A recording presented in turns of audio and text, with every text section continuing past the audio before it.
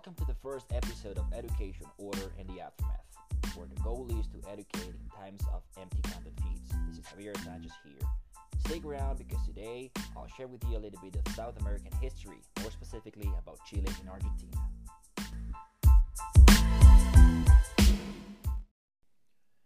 There was a warrior named Galvarino, a Mapuche warrior.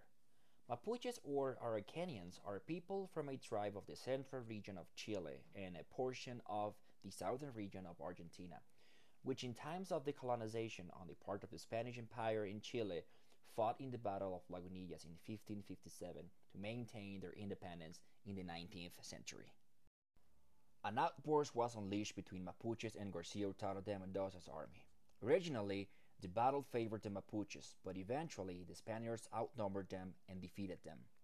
During the battle, the name Calvarengo in Mapudungun language, or Galvarino in Castilian, emerged, a ruthless and ferocious warrior capable of defending his independence at any cost. Unfortunately, he was captured by the Spaniards, tortured, and finally condemned to death. The governor Garcia Hurtado de Mendoza thought it was best to cut off his hands instead of his head, and send him back to his people to show them what the Spanish Empire was capable of doing to keep the order going on. Thereafter his return, he widespread amongst his people what the Spaniards have done to him, but his intentions were far from sitting around.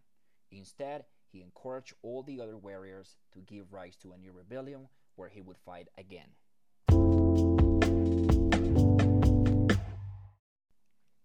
But the question is, how come? Well, Galvarino attached a sharpened, knife-like handmade sheet of steel to each of his forearms as weapons, looking like a famous superhero of our days. Does it ring any bell to you? They set off to war, and after an arduous battle, they were once again defeated by the Spaniards. Galvarino was captured once more, but this time around, Governor Garcia Hurtado de Mendoza decided to condemn him to death by hanging. Ultimately, this story may sound a little tragic and unfruitful, but actually is the opposite. The truth is that Mapuches were brave then and are brave now. Their culture, customs, and language are preserved and in views to going on the increase. Peoples like these are the ones that evoke change in a country due to their unshakable courage. Thank you very much. I'll meet you in the next episode. Stay tuned.